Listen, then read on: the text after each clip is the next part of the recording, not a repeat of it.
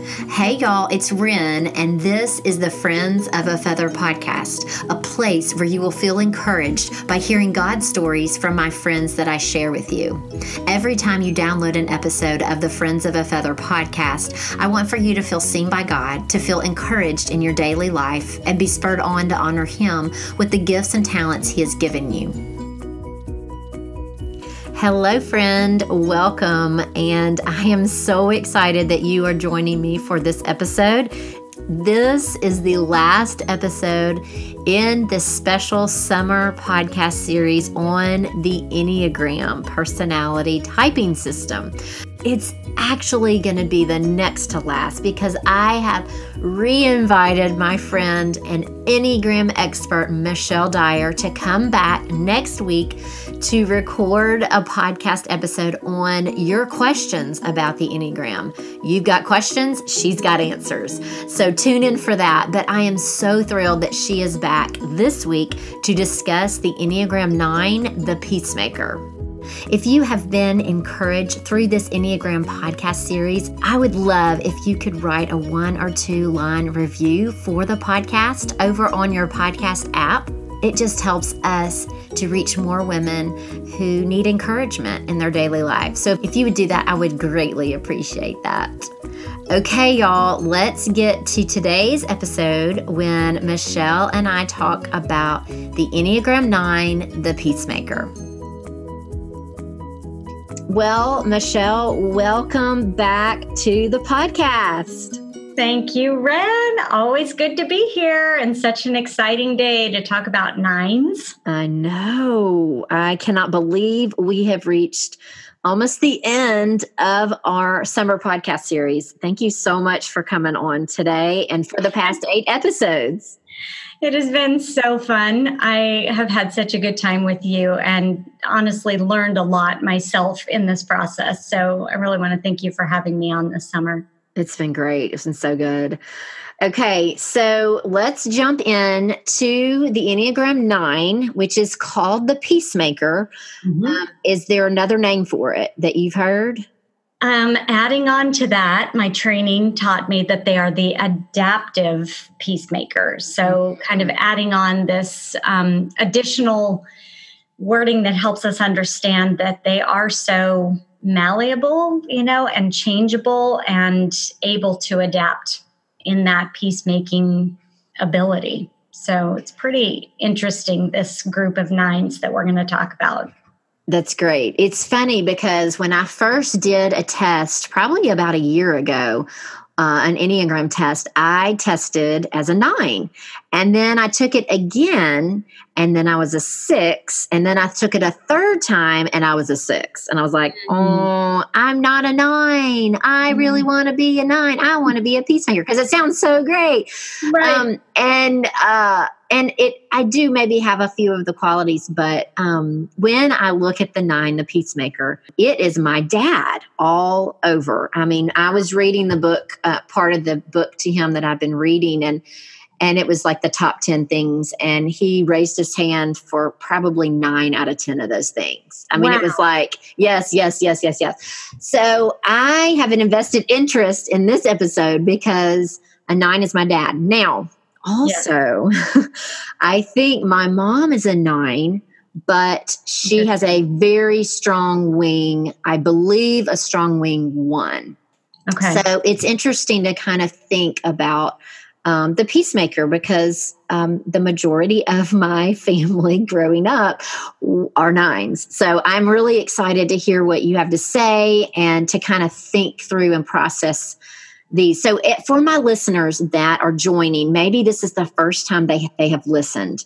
Yes. Would you explain a little bit about the Enneagram typing system and also about how you started to get certified in this and get interested in learning and also teaching this? Yes. Well, Enneagram is a very ancient typing system that really helps people understand their motivations, their defenses, their growth paths, some of the deeper things about the human psyche, if you will, that goes beyond just outward behavior. So it's different than other typing systems, in that it really does speak more deeply to some things that the others like DISC and Myers-Briggs, those address wonderful, amazing things that help us interrelate better. But this really speaks to the individual about some of those things that they may not recognize as being motivations that are driving them. It just sort of nails those things down and helps a person understand how they can grow and aren't necessarily stuck in the place they are, which is what I love about Enneagram. You know, sometimes we feel boxed in by assessments, but Enneagram's goal is really integration, meaning looking at the other types and what we can adopt and adapt about ourselves to get those other types of characteristics. So, yeah, for about 2 years, I've been interested in Enneagram. So I may have been even a little bit late to the party, but it's gained a lot of momentum because I think people are looking for pathways to growth. So I was certified in a tool called IEQ9, and it really, again, that's the goal, is to help people grow and to move forward in areas where they may feel stuck. That's great. That's so good. And I'm so just honored to have you on the podcast with me to bring all of your training and your knowledge and your wisdom to pour into me and to my listeners, because I think it is so practical and so needed today. There is a ton we can learn from it for sure. So it's fun to get to talk about it. Okay, so let's jump in. We have the 9, that is the peacemaker. We have done all of the 1 through 8. And so this is the 9th, called the peacemaker. And tell us a little bit about what does a healthy peacemaker, a healthy 9, and also an unhealthy 9 look like? Okay. Well, at their best, healthy 9s are tremendous mediators. They see all sides of a story and a situation, and they find a way to synergize a good, happy, common ground for everyone. So they themselves are adaptable, they're compassionate, really, can be very easygoing and patient. They're non-judgmental. And it's not because a 9 doesn't have an inner thought about or opinion about something. It's just that they're able to purvey or convey that they're not going to hold something against you that they don't agree with. So they go with the flow, and they are, for the most part, just super easy people to be around. Yes. So they love when you are happy. And so, we'll talk a little bit about how to love a 9 well in just a little while. But if we can just accept that they really do love making other people happy, that's a big deal for a 9. Yeah. I can see that. I like that. Yeah. Okay. So kind of look on the other side. And I know that, we could say one day, we're not going to be healthy all the time, or we're not going to be unhealthy all the time. There's going to be an ebb and flow with that. I mean, 1 minute we might be in a healthy mindset, and then, later that day it might revert back to unhealthy. But kind of tell us a little bit of the unhealthy patterns that you have learned about the 9. So at times 9s can get to a space where they sort of mentally shut down. And a lot of times that happens in the face of conflict, or if there's something that comes up that they don't want to do. They can be indecisive, kind of checked out, not paying attention to what's happening around them, because they sort of have this cloud that comes over, their understanding. So they get to be where they're kind of passive in a dangerous sort of way, and sometimes passive aggressive, where they're expressing their disdain for what's being said or what's being done in sort of this kind of positive, unpositive way. A lot of times a healthy 9 will say yes to what they really want to say no to. And so they get sort of agreeable when they're not really agreeable. And that comes across as then being lazy or being unproductive. And so it's something that can be dangerous for nines when they sort of check out from what they really want because they're trying to do what everybody else wants. Yeah. Yeah. It's so interesting that each Enneagram type that we talk about, that there is an underlying, thought process or underlying feelings that need to be uncovered. And that's with any Enneagram type, don't you think? Yeah. Yes, definitely so. And that's, again, what I love about this typing system is it doesn't let us escape from those things which we would rather hide from. I didn't honestly like Enneagram when I first started studying it because I thought it was too negative. And what I realized is, if we don't ever address those negative possibilities, it's hard for us to really address them in a growth sort of way to move forward in health. And what does even health look like if we don't know what unhealth looks like? That's good. That's a word right there. Yes. Yeah, it really does help us name the things we need to be transformed by the gospel. And it gives us a good language for those things which Jesus wants to come in and help us address. So, yeah, that's good. That's good. Okay, so let's talk a little bit about that stretch and release, where they, the line of disintegration that you've talked about. I want to hear about that for the nines. Okay, so a 9 goes in stretch to a 6. And the 9 moving over to that 6, first of all, 6s are contingency planners. They're the people who are willing to look at what can go wrong. That is a scary thing for a 9, to actually face up to what can go wrong and then do something to address it. So they are stretched coming over to that 6, addressing what's wrong, creating plans to, move forward and past those things that are wrong, being courageous in looking at those things, because it does require courage for a 9 because they so desperately hate conflict.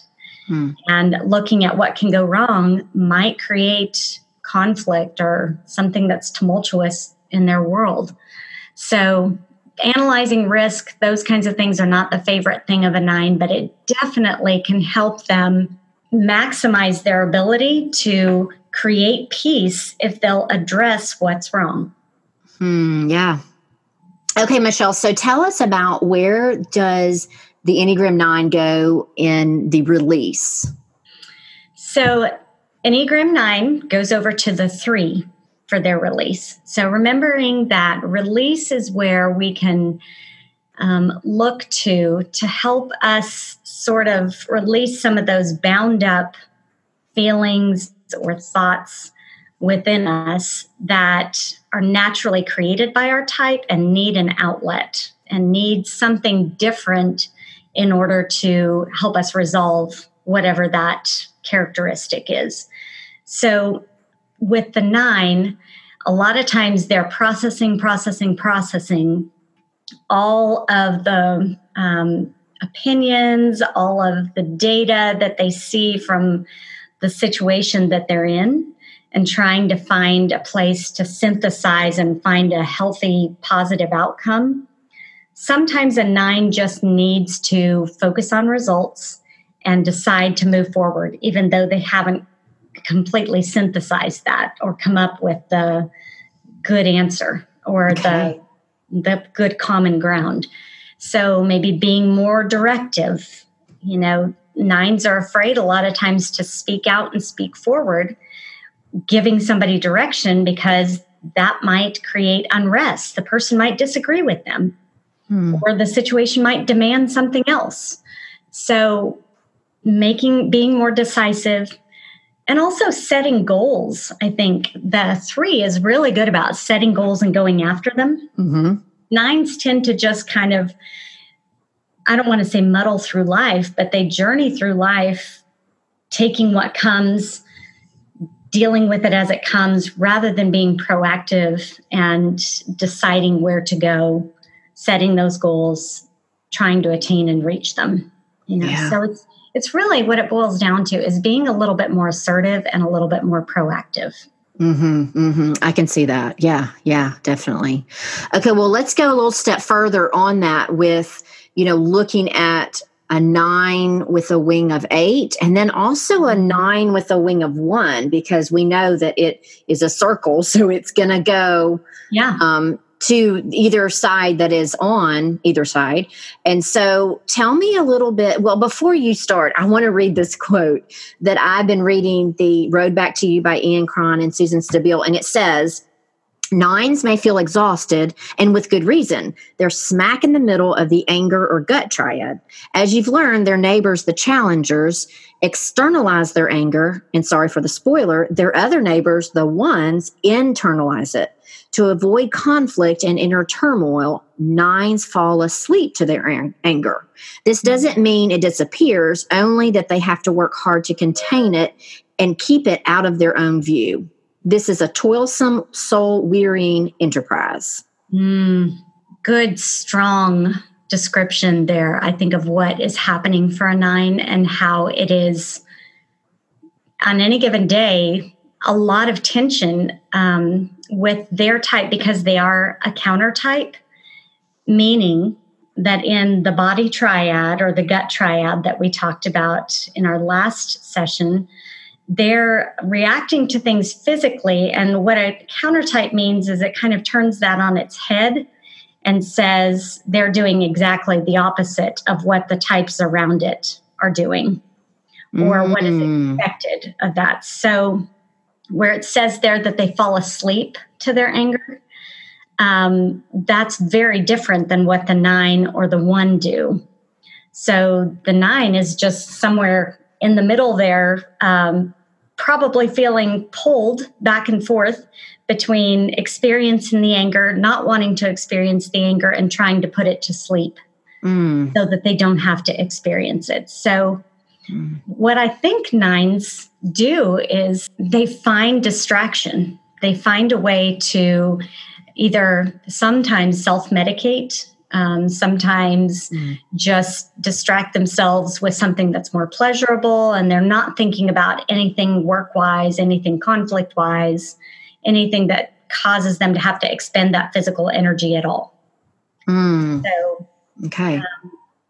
My youngest is a 9, and I will see him, boy, for a child who can get into video games, he can just move his whole self into the video game, Right. And not process anything else outside of that. Whereas if I'm playing a video game, which is a scary prospect in itself, but I'm also thinking about 3 or 4 other things at the same time, multitasking. I think that's my 3 wing to my 2. He's not doing that. He is fully immersed and engaged in the video game. Nothing else exists outside of that. And so that's true for a 9 with whatever they throw themselves into, whether it be reading or television or the interesting thing, and this is especially true with the 9 wing 8, it can be work. It is interesting how many 9s are actually workaholics. Because they have, we tend to think of 9s as being slothful. And I don't like that word, but I haven't come up with another way to describe it. I don't think that they're energyless at all, because sometimes 9s are some of our hardest, most diligent workers, but they use work as the thing to invest in so they don't have to process any of the emotions that are causing the conflict for them. If work is not a place of conflict, they may throw themselves in that. Okay, so you did say that they are could go to be a workaholic if the 9s have that strong 8 wing. Are they also, could they be decisive? Could that 8 wing kind of encourage them to make a little bit more focused decisions? Yes. A 9 with a strong wing 8 is going to be more assertive about expressing their opinions.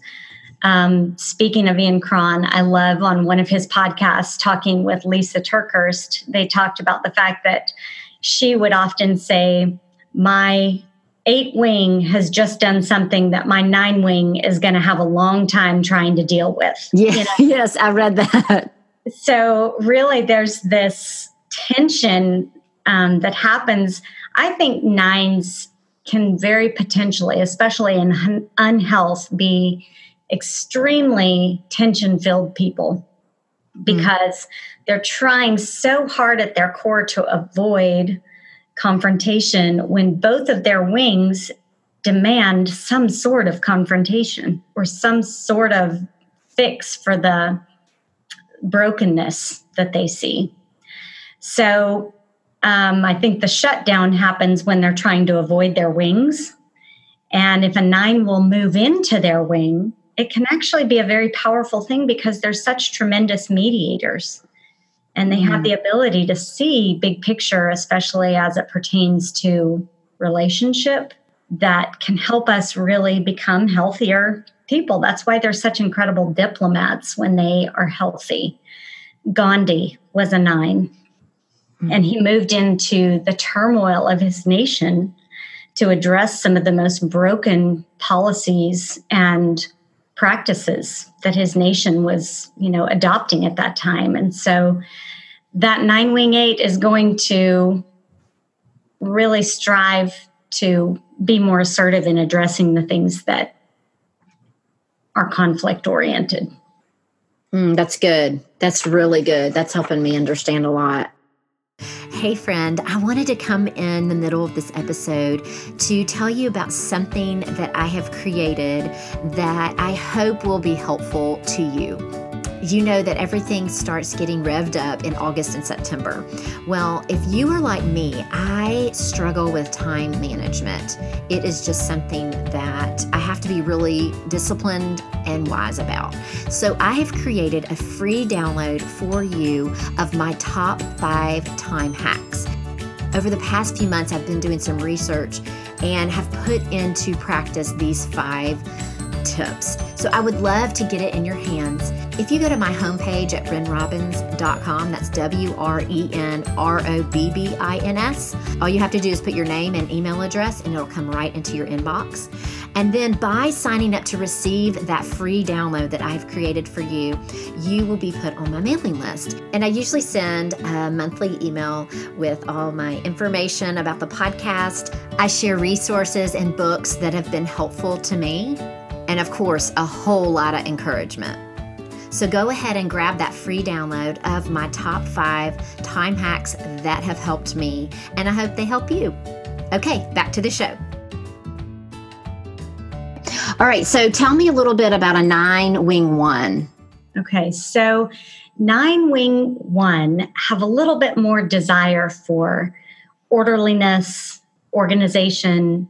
They are a little more black and white, I think, than the 9 wing 8, where there may be a desire in a 9 naturally to just bend to whatever is necessary. The 9 wing 1 forces a little bit more structure and maybe a little bit more definition. So they really seek, correctness in the world, and they're maybe a little more apt to act on that, striving for justice, striving for, and it may cause them to be a little bit more vocal about what they see that's broken.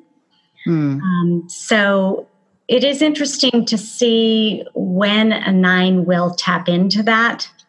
And I'm sure it's different for every 9, but that I think is where the 9 wing 8 is a little bit more apt to step outside of what the social norm is. The 9 wing 1 wants to stick to it and adhere to that more often. Yes. I'm nodding my head because I really feel like that is what my mom is she's a 9 wing 1. So I think, I think that is neat to see. It's very complex, so complex, but it's so interesting. Yeah. And I think that's why 9s often have a difficult time typing themselves as 9s. In my experience, the 9 is the most complex of all the types. Really? And okay. Probably struggles the most with identifying with what a 9 is, because it is such a deeply complex type and behavior. So, yeah, I think it's interesting. Something to be studied and observed for sure. Yeah, definitely. Okay, let's, one more question before we go. Well, two more questions. What is their greatest need as a 9? How are they loved? How can we love those that are 9s in our lives? I think it's a couple of prongs to the answer. I think for one, we need to make sure we are inviting the 9s in our lives into our decision making. And so realizing they're maybe by nature not going to be the first to jump into expressing or asserting their opinion or their needs or their desires. So making sure that we ask them, what do you want in this situation? What is your end goal? Because the rest of us may be pretty quickly to express opinions, express what we want, and that's just not always true for a 9. So the other thing, though, the second prong to that is realizing they do really want us to be happy. A 9 thrives. Their peacemaker mentality wants everybody to be happy. So they'll sacrifice their own needs. And sometimes we look at that and we think, well, that's just crazy. They don't really want that. So I should force them to a decision where the truth is they may be happiest if we make that decision for them. But we shouldn't do that without first inviting them to make it for themselves. Does that make sense? Yeah. That's true. Yeah. Ask them what they want, but if they really don't have an opinion and their true value and their true goal is for us to be happy, then just make the decision and know they'll come along and they'll be happy in that. Yeah, that's good. That's so good. This is so practical, so practical. Okay, let's talk about the people that we know that are famous 9s or have been in the past. So interesting, yes. So I saw that there were actually 3 presidents, each with very different values, quite different in their administrations and in what they strive to achieve. But we have President Reagan, President George W. Bush, and President Obama. All 3 are 9s. So what I think is so interesting about this is, again, going back to how we perceive 9s as being slothful. None of these 3 men were slothful. Right. Obviously, here they are as, incredible, achieving the highest office in the world. Right. So I think we have to be careful in not viewing 9s as being lazy or unachieving. Yes. I was going to say my dad is the most hardworking man, so it's interesting I don't think we should see them as that at all. Yeah, it is. It's something I think we tend to associate together, which doesn't necessarily fit together. And that is a person who doesn't have a strong opinion on some things, assuming that they're just going to be, this meager, homely, shy individual. They're not necessarily that. It's just a person who has the ability, like I said, to synthesize all these differing opinions and find the common ground. You look at these presidents' administrations, though they had very different values, they still were seeking to do that. And all 3 in their own right, peacemakers in different ways. So it's important for a peacemaker to remember, a 9 to remember there's a difference between peacemaking and peacekeeping. And I think that's the difference between a healthy 9 and an unhealthy 9. The unhealthy 9 may sweep something under the rug and not address it, whereas we see with these 3 men asserting themselves and moving into the conflict help them to achieve their, differing values and working for peace within those values. Yeah, that's great. That's great. This has been so good. And it is not over yet. We have done Enneagram 1 through 9 now. And next week, we are going to come back on and talk about the Enneagram one more time, but we're going to kind of have an encompassing episode of your questions and Michelle's answers. And I cannot wait to hear these questions. They are coming in, and I cannot wait to talk to you about each one. And so I thank you so much for coming on this summer for this incredible podcast series. Where can people find you? Because you also do one-on-one coaching in this, and you have something super exciting that's coming out that is you are launching. So talk to us a little bit about that. Well, first of all, let me say it has been a joy and a pleasure and an honor to be with you. I've loved every minute of this series. So fun. It's been so much fun. Yeah. Yes, we're getting ready to launch EnneaMom.com, which really is going to help us apply the Enneagram to our parenting. So lots of different things filter and factor into our parenting, including our marriage. So I feel like we'll eventually be able to venture into that just a little bit. But right now, your listeners can contact me at either michelle@teaminsights.org, or they can contact me now at michelle@enneamom.com. And so we're working on our website launch. We're working on also getting some resources together that we can send out to those who are interested. So they can go to enneamom.com and enter their email address. Getting very close to being able to send out those resources about each type mom with the Enneagram. So thank you for letting me sort of launch that as we've talked through this. And it's been just so exciting. And God is doing lots of cool things. Yeah, it's great. And all of that will be in my show notes at renrobbins.com as well. So y'all can check that out. And I will have all of Michelle's links and her email address, and her new EnneaMom.com site will be linked there as well. So thank you so much. And I'll see you one more time next week when we have our question and answer episode on the Enneagram. Thanks so much, Michelle. Thank you, Ren. Oh, that was great. I loved hearing from Michelle about the peacemakers in our life.